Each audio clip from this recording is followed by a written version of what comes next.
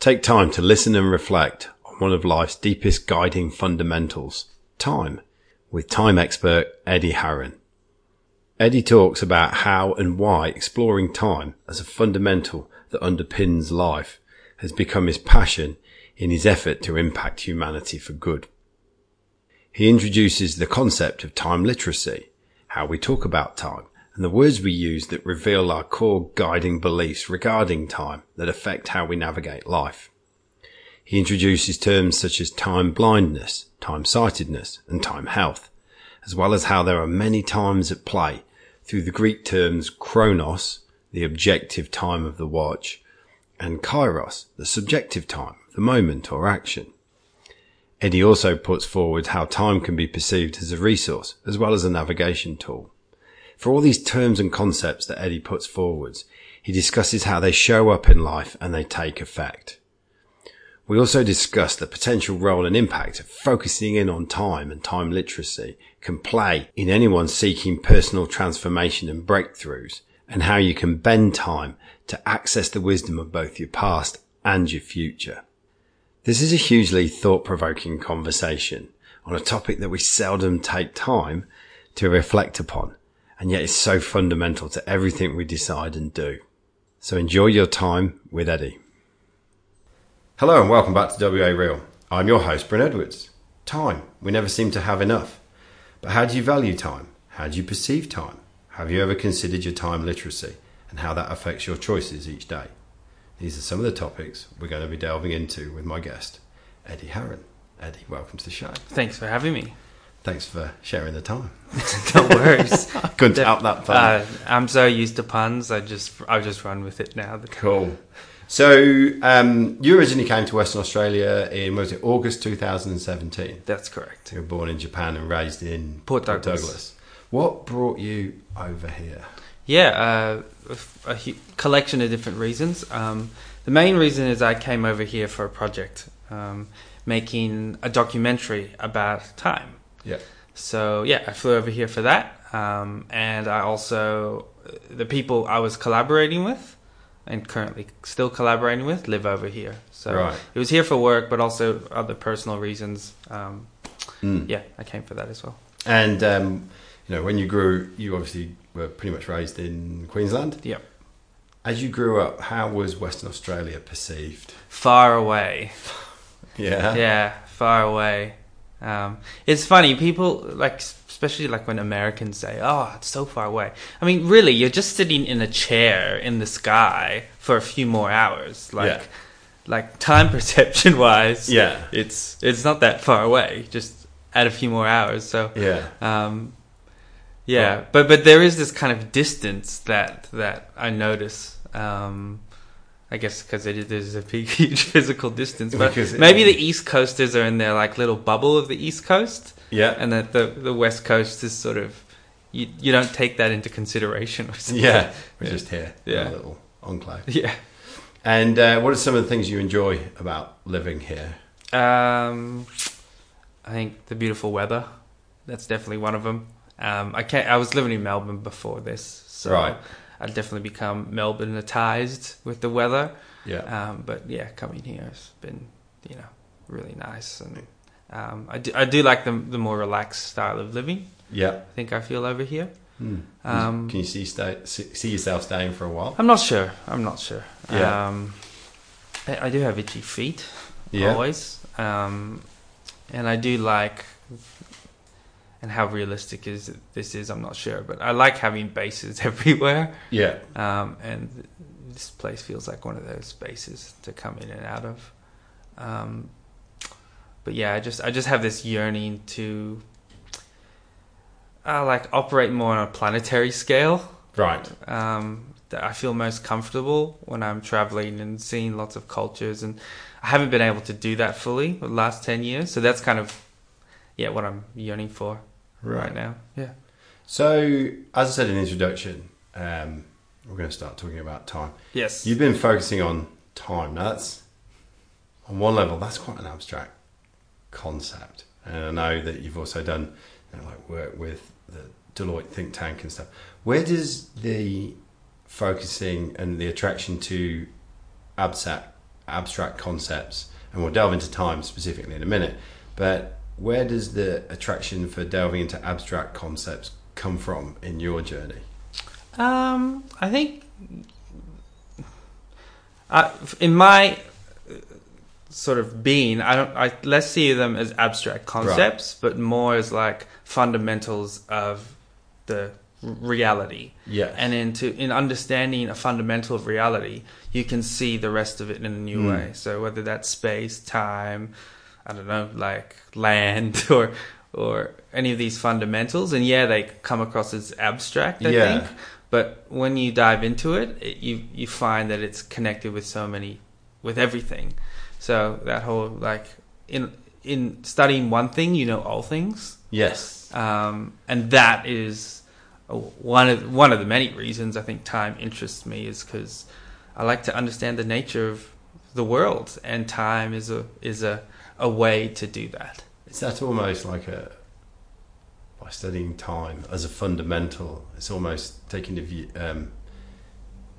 exploring towards almost like solid truths. Yes, that's correct.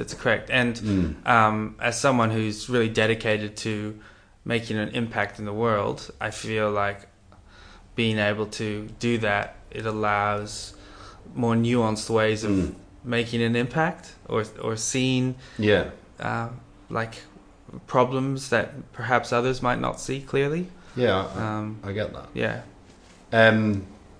Is this something that's always been switched on in Eddie since he was a boy, or has this come later on? Yeah, this I guess this is a good time to give you maybe a bit of the origin story of how I got into this. So it started around 4 or 5 years ago, and the initial yearning was I was just attracted to people who are dedicated to their passion or dedicated to their one thing and have their life mission and have that kind of clarity over the one thing they're meant to do. And I was... What was it that drew you to that sort of... I don't know, that kind of mastery or that maybe it's because of my Japanese background, I'm not sure, but that the master who does one thing and does one thing elegantly and through that one thing knows all things, just that creative practice. There was something that I found deeply alluring to that, because a lot of my early career, I also had this, like, being interested in everything, bit of this, bit of this, bit of this, and that brings a certain joy because you get to see a larger spectrum of the world. But I was searching for that. So, whilst I was doing that, what emerged was, I ended up talking with a futurist friend of mine, and we ended up talking about time for about 4 hours. We just sat there, talked about time. And then out of that, we said, okay, let's do a time travel conference. And so we ran this little event. It was just a tiny little event from 4 to 8 in the morning. And I did a talk. And in planning the talk, I was like, what am I going to do? So I decided to make a character called Dr. Time. And I wore this white wig, and I just did this like beat poetry about time. And that was the kind of seed where I ended up making a bit of a following around this character, around Dr. Time. So I had a Twitter account, and that kind of kicked it all off for me. And is there almost like a light bulb moment that, oh wow, time, this could be the thing that I am passionate about? That's what the fire was stoked. I was like, oh wow, this is something that takes a lifetime to understand. And even then that might not be enough, but I'm fascinated and excited to like lean into that mystery and that never-ending pool of knowledge in a way that like satisfies the scholar artist in me, but also it will allow me in time to give to humanity and serve humanity in a really richer way, I think. So what were some of the initial sort of thought points, concepts that got you fired up? Good question. Probably that like how you relate to time is how you sort of see the world, or how you experience the world, especially through like time is this formless entity, but it's Yes. a formless entity that weaves itself through all forms. Yes. Right. And one of the ways we connect with the formless time is we use language. Yes. Right. Language is the way humans make sense of the world. So I was always I became aware of, and I probably was always aware of this, but how they describe their time, it creates how they experience it. Yeah. So like a classic one in this day and age is, everyone, I'm wasting time. Yes. But that's, don't waste my time. Don't waste my time. But that treats time, if we look under the surface, as like a resource or like a block or a unit. Like it's like that it just changes. If you see time as this like resource that is diminishing, like can't get it, that I feel like it creates this underlying sense of anxiety about time. Yes. And probably that transfers into your being. Yeah, it transforms, and it, like in subtle ways, transforms to all aspects of your life, So let's be aware of that. And like, okay, let's do like psychological surgery almost by looking at our relationship with that word, And yeah, so for me, it's just being aware of like, sometimes my time isn't aligned. I prefer using language around. What do you mean your time isn't aligned? Like how I want to use my time and how I'm actually using my time are not sort of connect or like not as yet integrated. Yes. So when I feel like I'm wasting time, I'm like, oh, okay, that's the invitation, is to get clarity around, this is the style of time that brings me the most joy. Yes. So how can I continue to figure out how to move closer to that and do more of that? Yeah. So is this what you refer? I found it interesting what you were just saying a minute ago about how people talk about time. Is this what you refer to as time literacy? Yeah, I'd say that's one piece of it. But being aware of the relationship between language and time, is an essential sort of part of that time literacy. Not just for yourself, but understanding like how people describe time in the world. Like, I even notice it now when I saw this OPSM ad, and it's just like, time is running out. And whoa, anxiety. Yeah, it just like pisses me off, and that kind of thing. Like, so why does it piss you off? Because it's just like it's playing with that angst that we all have. Like, I'm running out of time, and it's just using that angst to sell us something. Yes, and it's just like, I just get annoyed when I see ads that play on those like deep subconscious things that are within us. And so I guess the question that pops up for me listening to that then is, what is a more, I'm not going to say right, what is a more productive and healthier way of viewing time? Good question. Because I agree entirely with you that I've had the issue of self-talk turn up on the podcast a lot, and I have this little saying, we define ourselves by the stories we tell ourselves. Yeah. And if we're telling ourselves a story all the time about time, then but based on what you're saying, that it's one of the fundamentals, and I like that. It's one of the sort of fundamentals of life. If it's sitting that deep in the fabric of how we navigate time and space. Yeah, exactly. There you go. Then how we talk about it probably belies our deepest beliefs around it. Yes. And therefore gives us an idea, like a route back to what we actually believe about time. Yeah. So then now we can ask ourselves this question. And time is just a word. Yeah. Like on some level, it isn't even about time.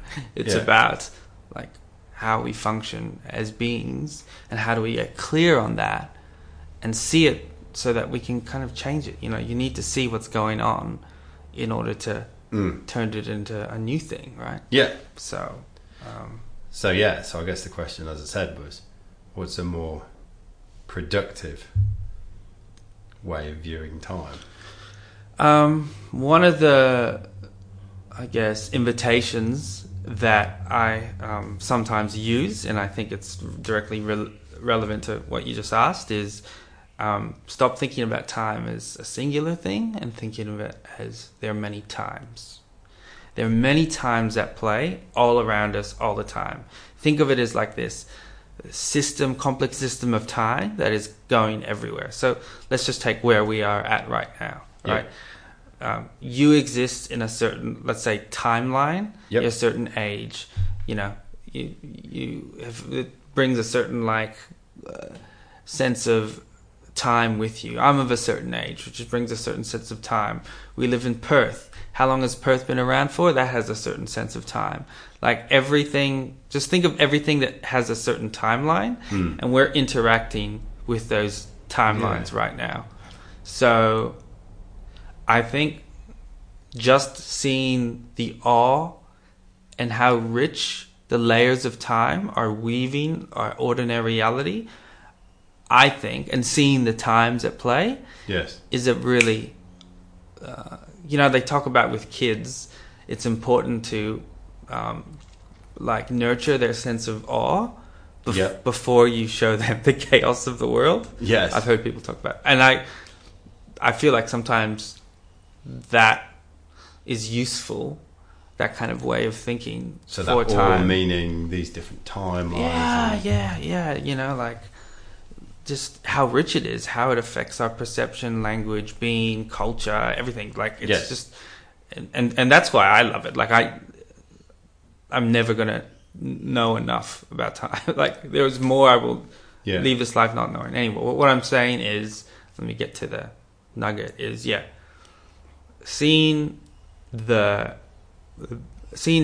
times more richly, I think, is a beginning step in getting out of the black and white, one-dimensional, even though time is four-dimensional, a black and white version of time, when really it's a kaleidoscope of color.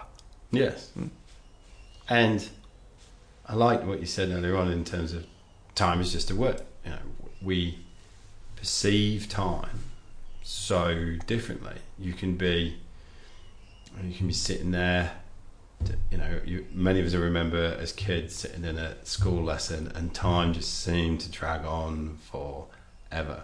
And there are times when you can sit there and you can be, as we call the flow, and you're completely engaged and just time will stand still and it's gone in no time. And then we can have these, oh my God, it was Christmas just a few minutes ago. Well, it was because we're in January, but last Christmas, oh my God, felt like a few minutes ago. It's gone in no time. Yeah. I read a very interesting book a long time ago. I can't remember who it's by, but it's sort of, on a psychological level, made a link between the newness of the things we introduce ourselves to, and therefore we're introducing new packets of information.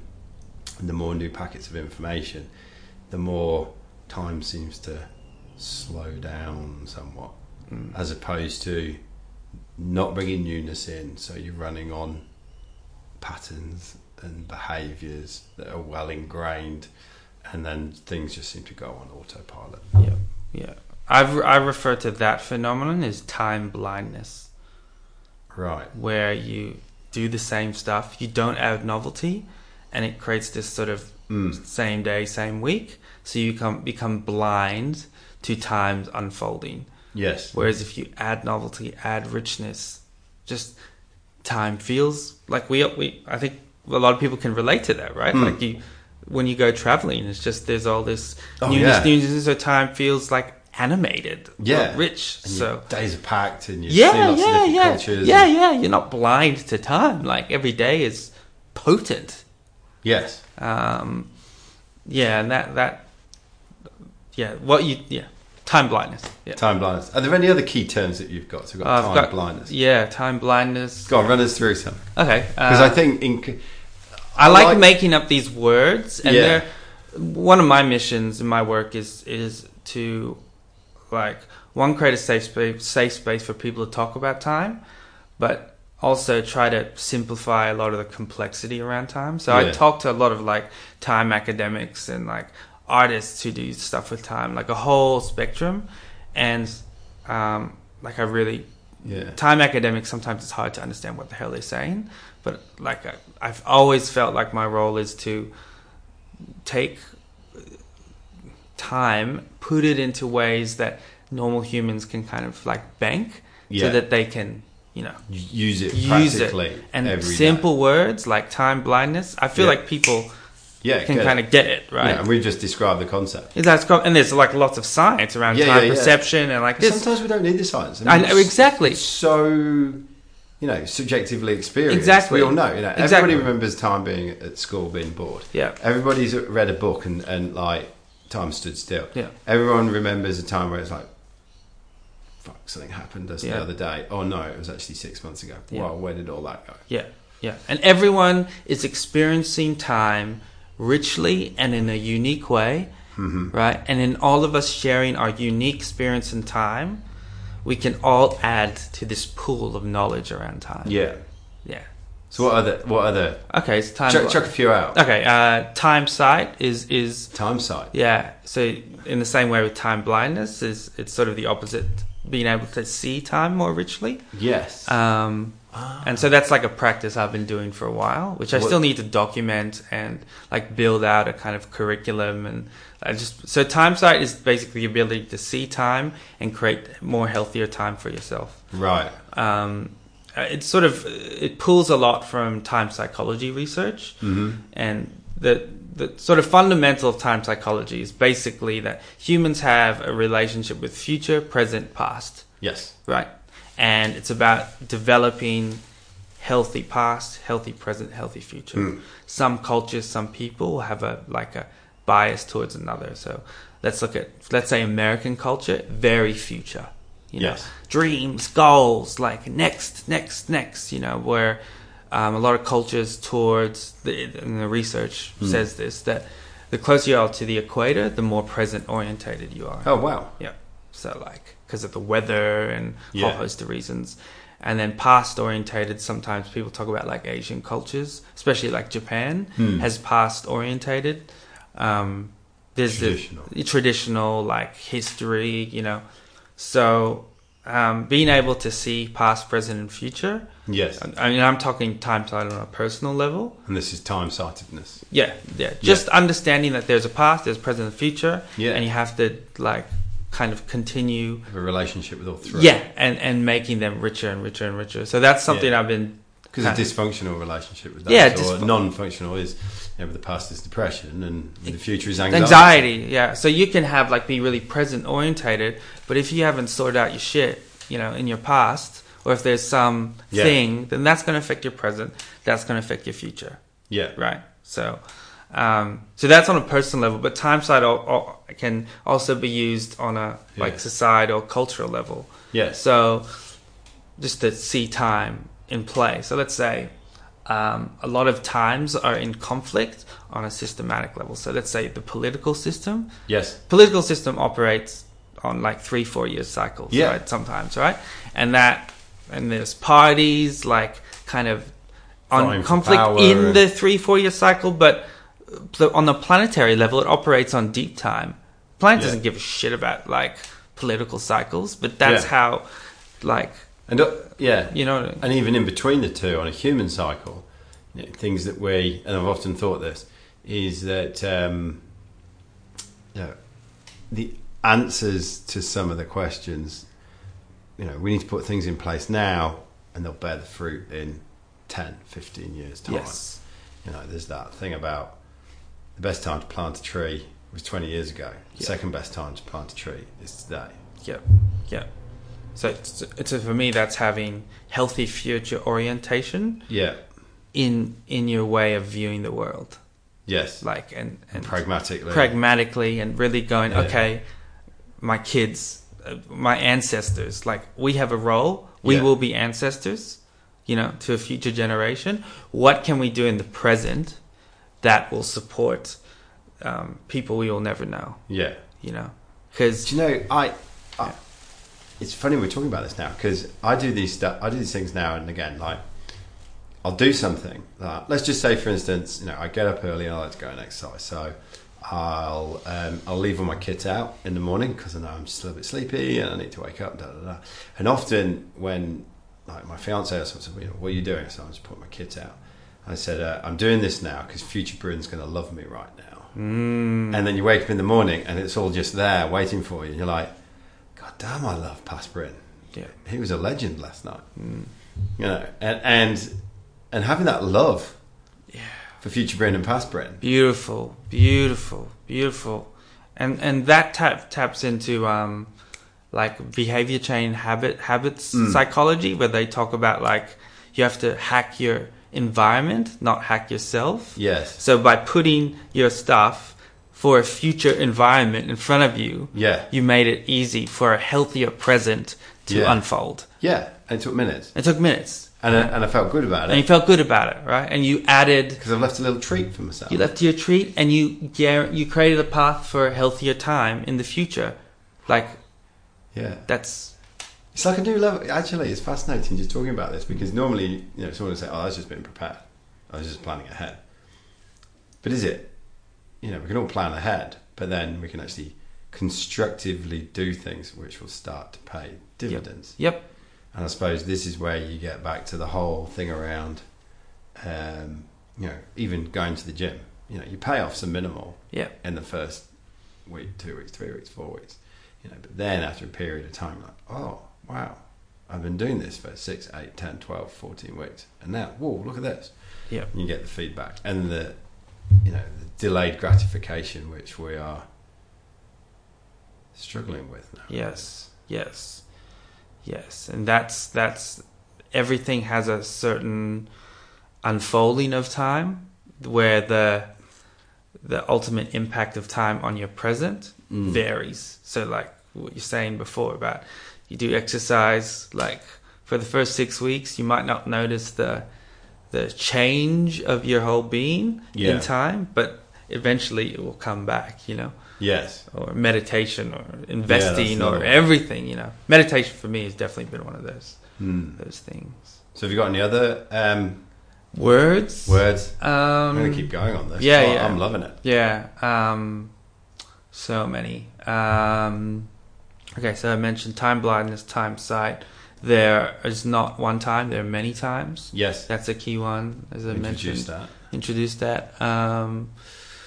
Probably useful metaphor that I bring up, and all time researchers use this often in their like intro talks, and I'm sometimes a bit hesitant to use it, but it serves a purpose. So in ancient Greece, they had two terms for time: chronos and kairos. So chronos means time of the clock. Yep. Tick tock, tick. Tick tock. Yep. Kairos means time of the moment or the opportune time. It's more like we're not going, oh, it's a magnificent 10:24 right now. No. This time is, really rich. We're listening to each other. So you could say one is the quantitative time, one is the qualitative time. Wow, yes.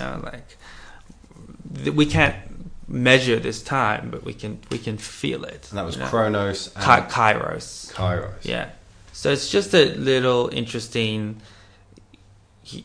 You can turn things into two things in order to see the one thing. Yes. If that makes sense, Yes, Eskimos have 30 ways of describing snow. So I've got this other thing I've been building. It's called the meta patterns of time. So I'm trying to create like a huge codex of all the ways people think about time and how we use different. So the clock is a way we interact with time, or like language or metaphor or calendars. Like there's all these constructs and objects we use. It's like a language to interact with time, and so I've been sort of trying to develop that. Yeah. So there's a map for people to relate to time. Yeah, it's interesting listening to you as well, because I've just thought about how not only do we see, potentially we get preyed on, like you said, fear-wise, in terms of time as a finite resource, but we also use time as a navigation tool. Yes. So by the very nature, I'm wearing a watch right now. And I remember being in South America many, many years ago, and I was held up at gun and knife point, had things taken off me, and one of the things was my watch. And so all of a sudden I went through this amazing sense of anxiety because I'd grown up in a very formulaic timetable boarding school, and now all of a sudden... Me too, man, me too. And all of a sudden now my timepiece, I'm middle of nowhere, other side of the world, my timepiece has been stolen. And it's like, whoa, how am I going to know when to do this and what to do this and what to do that? I had to really seriously chill out with it. And one of the things one of the little things I learned to do was I referred to as steal time by looking at someone else's watch when they weren't looking. Great, I love that. It was kind of a cheeky little game I played with myself. And then the other one was, at that point, I managed to develop the capability of being able to take, for instance, sit there on my bed before I went to sleep and go, right, I'm going to wake up at 5:45 to catch the bus. Go to sleep, wake up, 5:45, done. See, that's time sight. That's kairotic time sight. You didn't have the chronos, so you could nurture this particular kairos, And it was, like spidey sense. That's how I'm hearing it. and it was so precise. Yeah. Now, I'm not going to sit here and tell you or the listeners that I've got that. I think I've anxietied my way out of it. Yeah. But I'm trying to work out what are the steps I can take to go and rebuild that. Well, I guess the simplest is just consciously, taking a break from chronos. Yes. On the weekends. Or Yes. I actually did this recently. I did a bit of a kind of personal retreat. The last 3 weeks, I went out to a friend's farm and did all these ceremonial practices. And anyway, I needed to use my phone to play certain music or to write certain things. But on the phone, you have the clock, right? As soon as you open it, the clock up the top. Boom, at the top. And I was like, that's so annoying. Like, I don't want that Chronos feedback loop. Yes. That will taint my sense of time. But Yes. I still need my phone because I want to write and play music. So I just cut some duct tape. Because you can't take it off, right? No, you can't. You can't. And so I was like, that's interesting. Everyone has a phone. Everyone's looking at their chronos. How's that affecting our time if we can pick up and see the clock every 10? Because how many times do we pick up our phone a day? Oh, yeah. It's ridiculous. Like, I don't know what the stat Shit is, tons. but it's shit tons, right? Yeah. So, why was I telling you that? I guess so based on what you just described and what I was just trying to come to, I think there's nuances in how you can use Chronos and Kairos in like a kind of Jedi way. So like some people are really good with calendars. They got like systems set up like in their Google Calendar, but my dad's crap at that, So I think digital is a core part of time now and how we use time. So, and I must say I haven't mastered this either. This is an ongoing. No one. You're not sitting here like a Jedi. No. Like this is a lifetime journey. I think I get the map, but to walk the map and embody it is like a whole nother thing. But I think it's the very nature that you're focusing on it. Yeah. And I did this. So as part of my new practice, I am trying to go out into the night more. And so I spent New Year's Day, New Year's morning, 12 o'clock, and I turned off my phone. So I didn't know when the 12 clicked over, and I just sat in the darkness all night. And I had this like sort of realization that sounds so simple, but like half the world is dark. Like there's this whole reality of darkness, of the night, that we're often inside our houses. Yep. It's just like, it's like another dimension of reality. And I was like, holy shit, I've got to spend more time in the dark.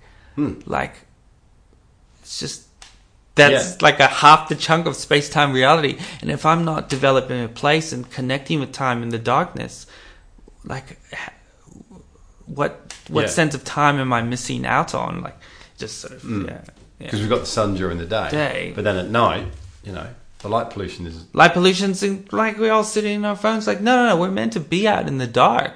Yes. Not all the, so... yeah. And then we're very fortunate though here in Western Australia that it doesn't take far to go Exactly, away. You're in the middle of exactly. That's why we're lucky. Yeah, I guess. I guess I want to overlay, and this is probably, I don't know, as a listener, and you might be like hearing is, I just continue to find little discoveries about nuanced layers of time and how, like, different elements of what time sight can be, or what time literacy, or how you can connect with time in little deeper ways. And it's usually just right in front of us, right? It's not like a faraway thing. It's just sort of, you just got to contemplate it, and eventually the next layer of how you connect with time will just appear. And appeals. Yeah. And I think that's one of the reasons why I was really keen to have this chat, because on one level, I know you act as a conduit between artists and hardcore academics, and that's all very well and good, but what's not helpful and practical to us on an everyday level is someone to be sitting here and just going, oh, well, we have done this experiment and we have done da-da-da-da. It's like, how can you play with this during our everyday? What's the literacy, so we can start to just, already we've got time blindness, time sightedness. Yeah. And what was the other one? There are many times, not the time. Many times. Yeah. This is, basic words that are the invocation. They're entry points. They're gateway points. But we can all tinker and play with this. We can all tinker and play, and look. You know what? Everyone's experience of time is unique, and how you figure out your own time is different for everyone. So, never let anyone tell you like this is how you should be using your time. Indeed, like it's your time. It's your unique. Everyone. It's your experience. It's your experience. Like how I relate to time is different to yours. So I say all this stuff, but like I'm figuring it out in my own way, as everyone should be. Indeed, because going back to it is a subjective experience. Exactly. One of the things I found interesting, I did an NLP practitioner course several years ago. Yeah, wow. And one of the first things we did sort of like this timeline therapy. And then one of the things that was really interesting is you get someone to, sit quietly, close their eyes, and then start to picture, the future, present, and past. And then you do, and then first thing you're asked is okay, so where does the timeline run? Does it run from behind you, through you, and going forwards? And that's being very much in time, as it's referred to. Or is it a line that stands in front of you, running from the left to the right? In which case you're considered a through time person. Now, an in time person tends to be, because they are in it, they tend to be more present, tend to be more creative, they more in the flow, whereas somebody who sees a timeline run in front of them tends to be more planning orientated. They can separate their emotions from events, and they really go hard on the value of time. And just that alone, and it doesn't necessarily mean that you're fixed that way. It's just that's your default, and by visualizing yourself stepping onto or into your time, you can swap, or you can step off your timeline. Yes. And part of that, doing that timeline therapy, which is super deep, if you get the opportunity to do it. Oh, man. Yes. Now I'm definitely going to have to do that. Yeah, it's super deep. And it was to do it and receive it, to actually step onto your timeline and then physically walk back, and then stop when you feel these things come up. It's super strong. Maybe I could tell you something in relation to that. Like a timeline thing that has emerged for me that maybe the viewers might find interesting. Yeah. So, so in our Western world, we see time as a line. Yeah. Like timeline, that's the predominant thing.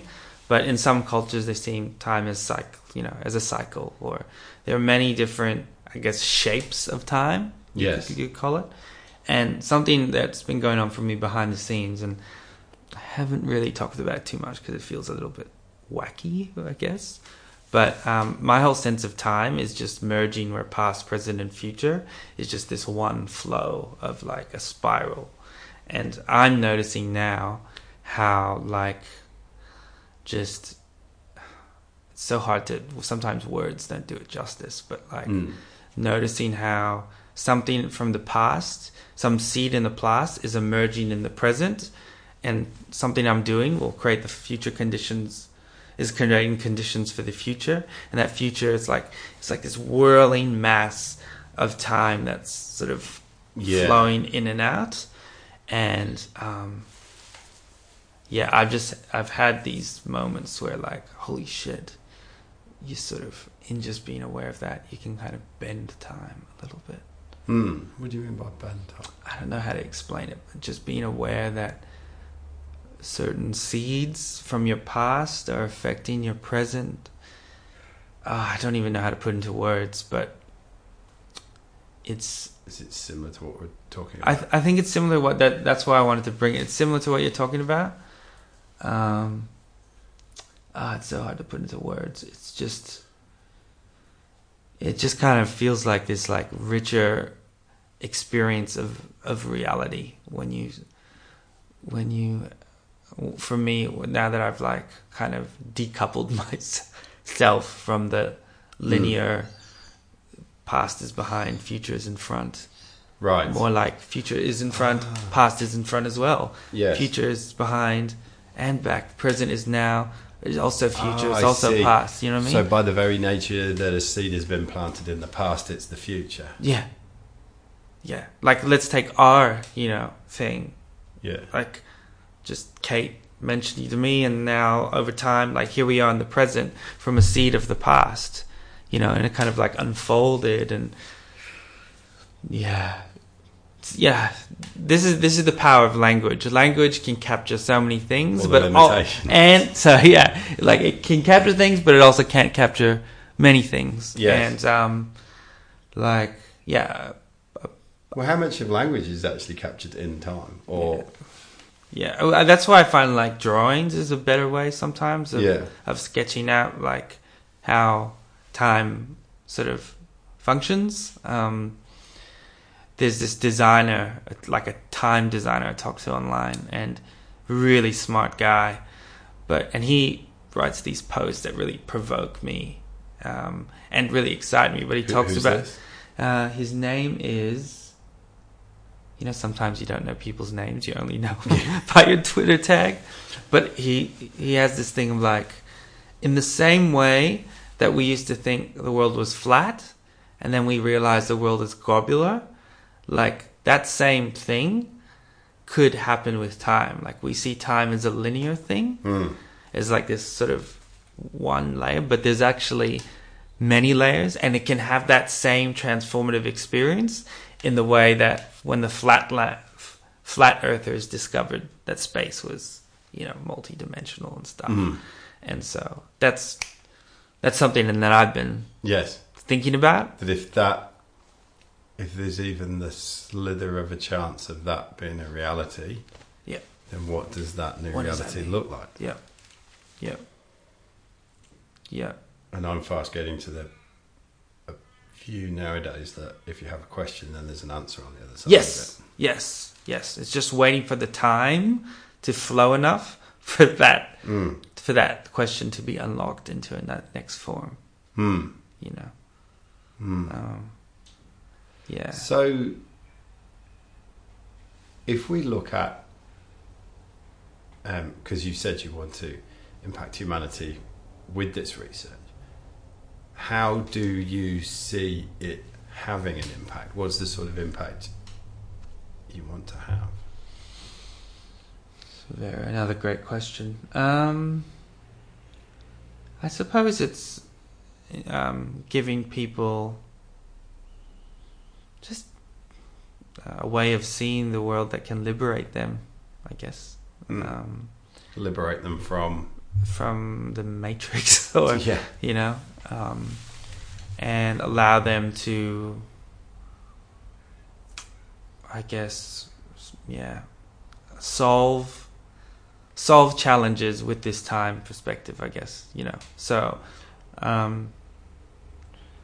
like, there's this whole field, a whole body of work around time. I feel like I'm a little part of that is meant to, like, showing people how rich that is. And I'm doing it more through, like, an artistic kind of looking more at from like a human's sort of centric Yeah. view. But there's many ways and many different ways people should be engaging with this field, I think. Yes. I don't know if that answers your question. I guess it's kind of. You know what? how would- I'm still kind of thinking about that actually. Yeah, I guess it's kind of where can it practically be applied? And Yeah. things like that. I mean, one of the biggest things that comes up for me is like with coaching and any sort of transformation, by actually starting to take responsibility and almost control of how we choose to believe about how we perceive time. Yeah. Chose those words very carefully. By doing some work with somebody at that level, you can create a huge amount of transformation. You can go back and look at things differently. You can shape things differently. You can realise that there were actually seeds that you were treading over in the past, which you can now pull up. Yeah, and in my sketching last 2 weeks, I drew this. So it was my birthday a few days ago, and I drew this picture of an oak tree, right? But inside an oak tree to represent my past and all the rings of my past, and I kind of went, I'm going to choose to look for the health and look for the richness in my past. Because sometimes I do have a sense of regret or like existential angst, like, did I use my past properly? And I was like, no. If past is a perspective, right, and past is a place within that you can unlock. Yes. Just by doing that, I noticed I was relishing certain memories and noticing them more. Yes. Like, rather than being blind to the past. No, you've lived a rich life. Shut the fuck up. Like, Yeah. stand straight and go, look, some things have been hard, but I've had a rich life. Don't stop Yeah. I guess by even acknowledging that and admitting that to yourself, you're opening up the gateway for all these great experiences to bubble up and serve you. Yeah. And the seeds from the past are more likely to emerge in your present and your future. Yeah. You know, there's also something to be said about like mourning some things in your past too. Yeah. Like I had the passing of. Yeah, the passing of, and I had a realization about 10 days ago, actually. And it was a little bit traumatic, kind of. But I realized I hadn't been listening to my heart fully for the last 10 years. But I don't think that revelation would have come into being hadn't I developed some sense of peace with my past. Yes. That my inner radar could see, like, we all sort of have in us a life that's unlived. Yes. Yet to be fully lived, actually. Yeah. So I think it's important to know the truths of your past. Yeah. So I guess what I'm saying is, and to weave into something we said earlier, like, just past, present, and future is a relationship. Yes. And it's a practice, but continue to evoke and gather the wisdom from it. You know, I guess a lot of it. I see a lot of this. A lot of how you view your time and the seeds in the past, or the weeds in the past, coming back to your belief structure. Yes. And therefore, if you ask yourself about your past, if you're painting quite a negative picture, then you're doing that to serve a purpose of keeping a belief in play, which on one level you want to keep in play. Yep. But if it's not serving you, if you're not reaping all the seeds that are left in the past, then maybe it's time to get a bit curious about that belief. Yes, exactly. Because it's not opening up the store of greatness that's in your past. Yeah, and the seeds of a plant that wants to sort of sprout into something beautiful. So, yeah. I guess I mean, I looked at this slightly differently, but through the lens of what we're talking about here and time and people's time perception.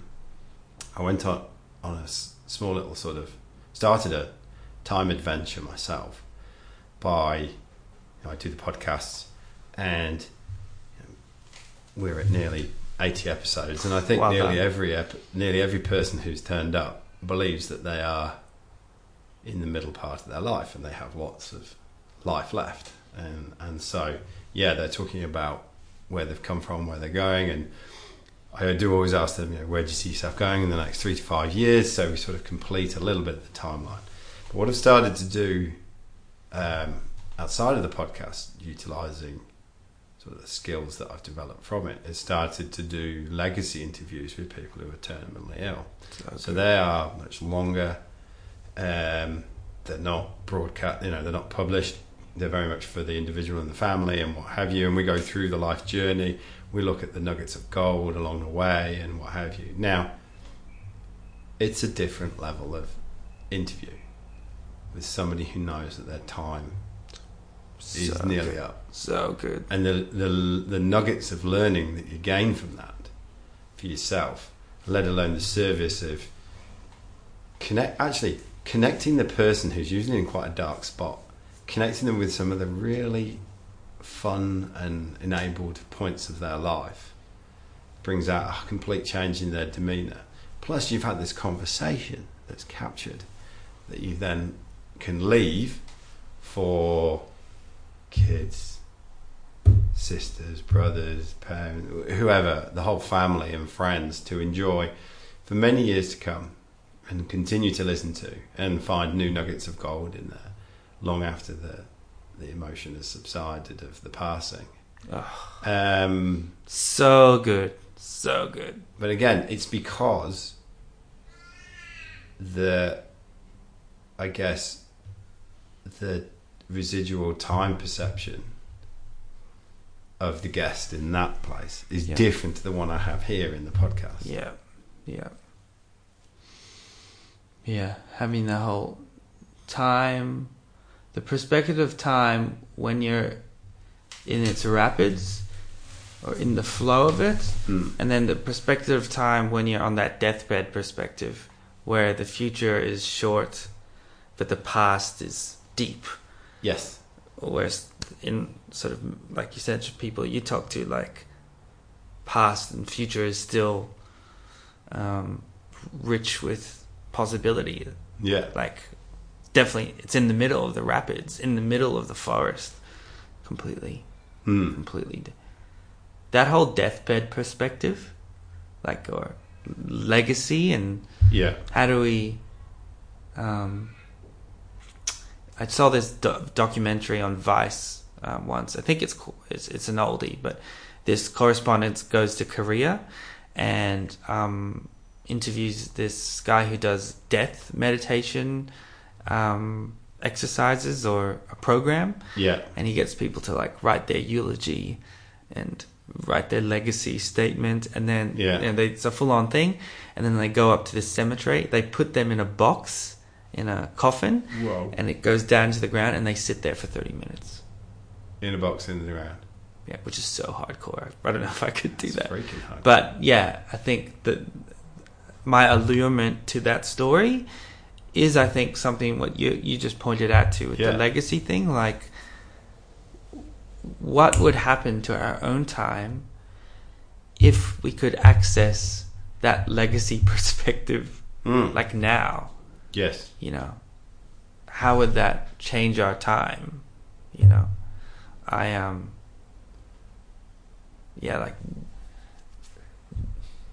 think it was Jim Carrey that said, all that will be left was the quiet voices in your heart. Yeah. Like, that's all we left. So I'm going, okay, cool. If that's the ultimate, what I'm going to die with, all that will be left in my heart. Like, hey, how do I follow that? Because that's all I'm going to feel that, because that's the only thing I'll remember when I die. Okay, so what did I do just then? That was projecting a future orientation of a future of how I will look at the past. Yeah. So how do I tap into that? to inform how I act in the present and how I will shape the future. Yeah. Yeah. Yeah. So, well, a really interesting question sort of popped up in a podcast a couple of months ago. It was with a lady called Danielle Kettlewell, who's an Olympic synchronized swimmer, and towards the end of the podcast conversation, I was asking, where do you see yourself in 3 to 5 years? And she was like, oh, maybe this, maybe that. I'm not quite sure. Da da da da da. And out of nowhere, I sort of said, well, what is the Danielle who's in the place where you think you might want to be in 5 years' time, telling you to do now to get there? Beautiful. That's beautiful. To me, that's great time sight. That's fantastic time sight. It's just taking the different perspective because sometimes I feel like that 3 to 5 year question, it's like your present looking onto the future rather than just tweaking the perspectives to unlock the potentiality within that exists beyond past, present, and future. Yeah, it's to me, it's find the point in the future that you would actually like to be in. Yes. And then go there. Yes. And then look back and say, hey, Britain, do these 3 things. Yep. And it will be, or 5 things, or whatever. Yeah. And all of a sudden, you do. So here's the challenge: you do that more and more and more, then you no longer need, any sort of external guru or. Yeah, and you can radically or follow that. You just have to trust that. Yeah.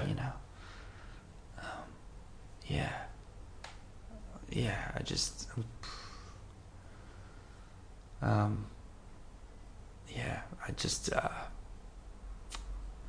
Again, I'm bringing up this recent thing because it's just at the forefront of my mind. This retreat thing I did, but it was a vision quest. Was it? It's like a vision quest / like a mini vision quest. Yeah. So this actually the retreat I went to was run by this organization called Animas Valley Institute, and they do vision quests, like nature-based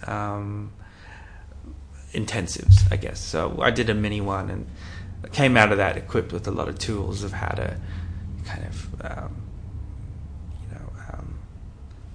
hack yourself or get your psyche moving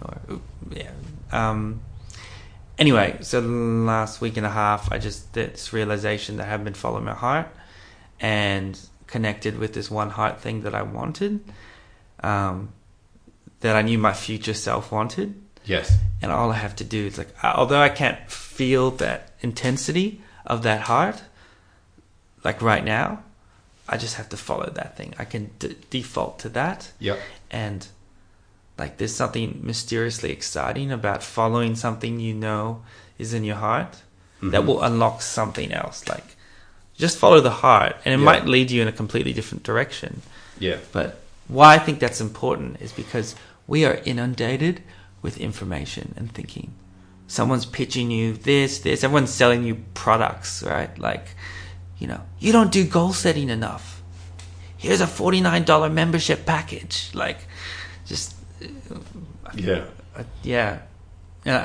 I sometimes wonder lately how all that information has drowned out what this fundamental heart longing that I've wanted. Yeah. I just have to follow that. And the role it's played on our perception of time. Yeah. So, I mean, again, just having this conversation is the power of having a conversation about time. It brings up tangents. Yeah. Which is the point of it, really. Indeed. Yeah. And that's why I wanted to have a conversation. Yeah.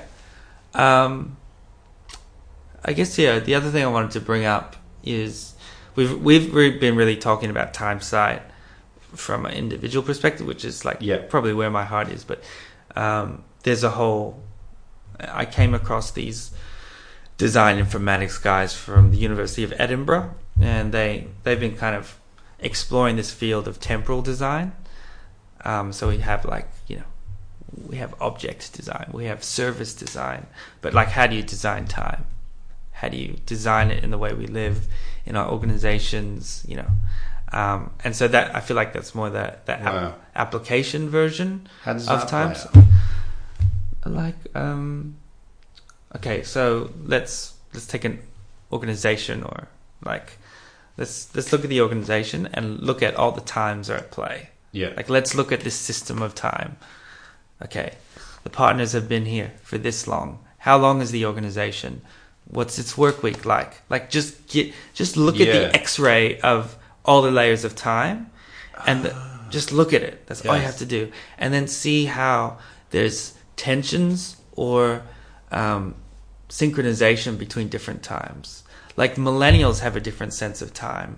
Like, they don't stay at organizations as longer as previous generations, right? Yeah. So that creates a certain time thing. Yeah. So that's temporal design just on like a management consultant level, which Deloitte I was part of that world a little bit. Yeah. So yeah, I'm still deepening into that world, but I think there's this whole latent potential of how we can consciously create health in time in organizations, and how we design systems and governments, like everything, it's environmental. Like, I think it's a time crisis on one level. Yeah, of course. Yeah, because we can't, because of the nature of the human mind, it's hard for us to fully empathize with deep time. Like, we understand it intellectually, but we can't fully grasp it. And, one of the limitations of humans is, like, we only exist for a certain amount of time. Yeah. So even our time cycle. Yeah. It's life like, cycle. There's just limitations. We won't exist in the 150 years. We'll be gone. Yeah. But the planet will still be around for. Yes. So how do we design for that? How do we, and I think your legacy project, that's an example of like interesting temporal design. Yes. How I would view it, Yeah. So, that's a kind of offering a service that I'm in the process of developing that actually I want to test out with different orgs and see what would happen.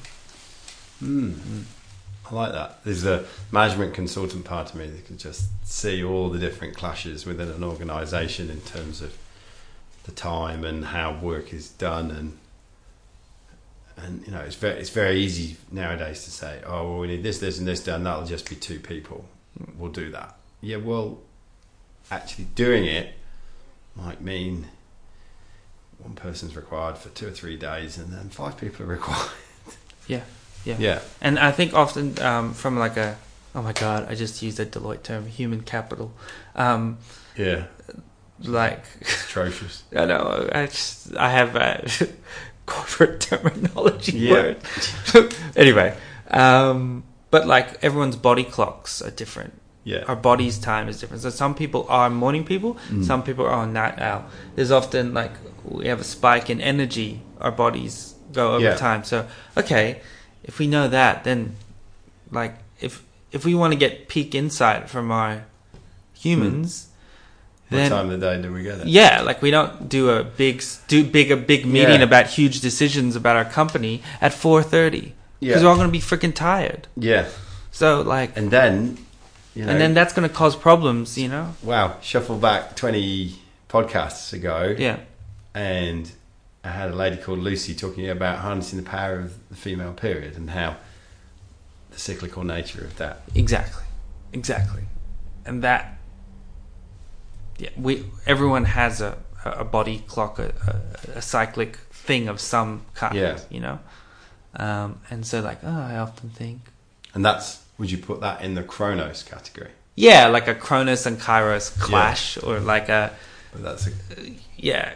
Yeah. It's a clash of times in some way. Yes. And that clash of times is affecting something. Yes. Like, just the evidence is there. Yeah. And what potential, what alignment is waiting to be made that can unlock things. Yeah, just through looking at time. Instead of trying to force times together, work with time. Yeah. And we'll work with time that's more aligned with our natural cycles. And, this whole movement around like working less, 4 days, lots of different formations of it. I think New Zealand did a thing about people working 4 days or anyway, but how like having less time resulted in better outcome because I wish I knew some of these stats, but like I think at least a day of the week you're not operating at your full capacity. Like you're not firing anyway. And I think a lot of people probably you could just wipe a day off of not working really that well. Yeah. And there's actually a very scary. I had a very scary realization several years ago when sort of my mainstream consultancy career came to an end when I was made redundant and I had 3 months of not working. And then I went through almost like this little existential crisis where all of a sudden it's like, okay, so it's Monday morning, what am I going to do? I don't want to start cracking a beer. My daughter's at school, I can't play with her. My friends are at work. I don't know what to do. And then it was, what do you normally do? Go to work. Wow, it takes up a lot of time, doesn't it? Oh, and I don't even enjoy it. And that was the gateway to like a 3 to 5 day existential crisis where I realised, what I'm about to say is so obvious to hear, but so painful when you realise it, which is, by and large, jobs you are selling your time. Yep. As opposed to doing something creative, something that's aligned, that generates income or whatever. But, it's very easy to almost, and I did it, abdicate any choice and just go, oh yeah, well, I'll just get a job. And then I abdicated even further by saying, I'll be a business consultant, which means I don't actually have to choose, I'll just choose what turns up. And all that time I've been trading my time. Now, I had traded my time for a whole stack of learnings. So again, it's me looking at the seeds that have been placed there. Yes. But I guess there's a point in time where it became my time to have that realisation. And when I realised, oh my God, I'm trading my life away. And am I enjoying it? No. And that's scary. Yeah. Sometimes connecting with the brutal truth about our past is liberating, So it's funny. We get paid for a certain amount of hours, but we need to sleep and we need to recover from those hours. So technically, we're still kind of working when we're not working. Yeah. Because we can't not sleep, Yeah. So, yeah. It really is full time. It's full time. Yeah. Yeah. Yeah. Yeah. So there we go. So, I guess on a systemic level or a state level, what do you think that Western Australia would be like if, say, just arbitrarily, everyone became 5 to 10% more time literate? Great. I mean, maybe we'd be able to choose like our micro moments of time more like better. So rather than sit on my phone for 30 minutes and play Candy Crush, if I know that like my time is really potent and it has lots of potential rather than something that's gonna be wasted or not wasted, like that could mean I go outside for 30 minutes, or that could mean like I sit with my kids for 30 minutes. I just feel like that little bit of layering would help everyday people make tiny little decisions about time. They don't have to do no massive thing. Yeah. Like people are already inundated with like lots of practices, and things. But I think just how TimeSight could just create just that, one action a day that would allow them to create time health. Time health. Yeah, time health. Yeah, that's a great great phrase. Time health is another. I've really got to map all this out. You do. I'm at this stage of my whole journey with this. I guess maybe I should set this at the start, but I've been at this for about 4.5 years. And I'm in this for the long haul, right? So it just gives me a whole nother orientation. Yeah. I'm a bit more patient, and a bit more patient of like not being fully understood with this stuff. Yeah. But I just spent like this year working on this documentary, and it kind of sort of fell through. And so like my heart isn't in it fully as it once was. Yes. So I'm kind of sitting with this place of just letting it be and seeing how I can connect back with it again. Why did I say that? Because we talked about time, health. Yeah, okay, yeah. Might I suggest the first step might be just updating a web page and just saying, this is the time lexicon. Yeah, quite simple. Yeah, I think I'll do that. Good. There you go. Good advice. Like to share the value. So, here's a great question. So where do you see Eddie over the next 3 to 5 years with this? Ooh, good question. Yeah, my big dream would, and I've called this many names, but I call it the Time Atlas Project. And I would like to, sometime in the next 5 years, ideally even sooner in the next year or two, is like do a kind of global investigation of all the different types of time in the world, almost like and I've also called it collecting 10,000 times. So documenting like 10,000 artifacts of time. So this could be an artifact, like in collecting 10,000 over the next 5 years. That can become like an artifact to contribute to the commons. So that's and go around the world and kind of document that. So that's something I would like to do in the next 5 years. What would that give you? It would allow me to connect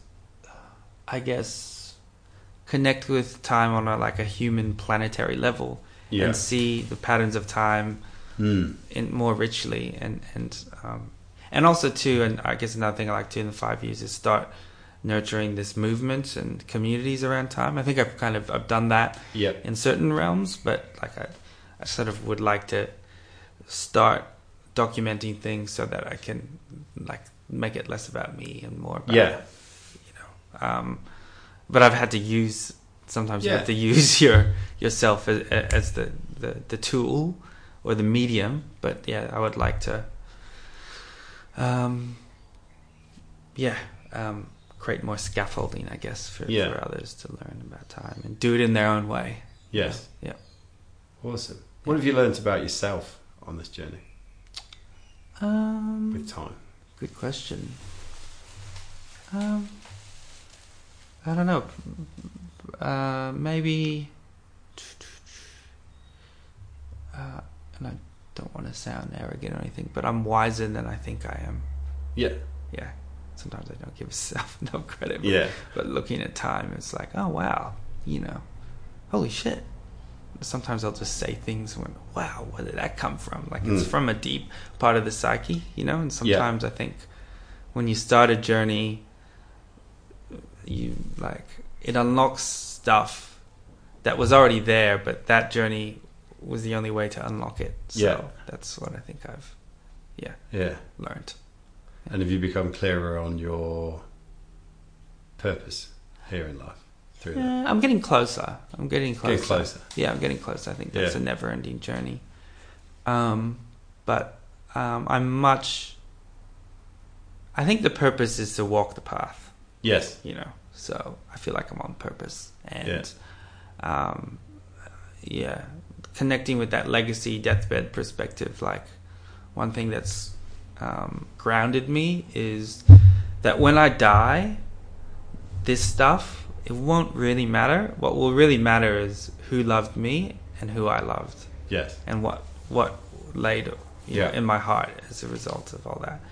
So if that's the ultimate ROI on life, then this stuff is fun, but it's just play. And if it doesn't work out and everything fails, well, who cares? I was loved. I got to love others. It's all good. So that keeps me grounded. Awesome. Yeah. Awesome. So this is quite, this stuff can be quite heady and what have you. What do you do to keep yourself grounded? Meditate. Go for long walks. Those are my two. And friends, especially old friends, where it can just be idiots, and there's no need to be deep, or just hang out, drink beers. Like, I think sometimes I can be a bit too heady, which is fine. I like that, but I think definitely connecting with my friends keeps me grounded. This is a question I ask all my guests, but it's very time orientated. If you could go back and give Eddie a piece of advice at the start of this time journey, what would it be?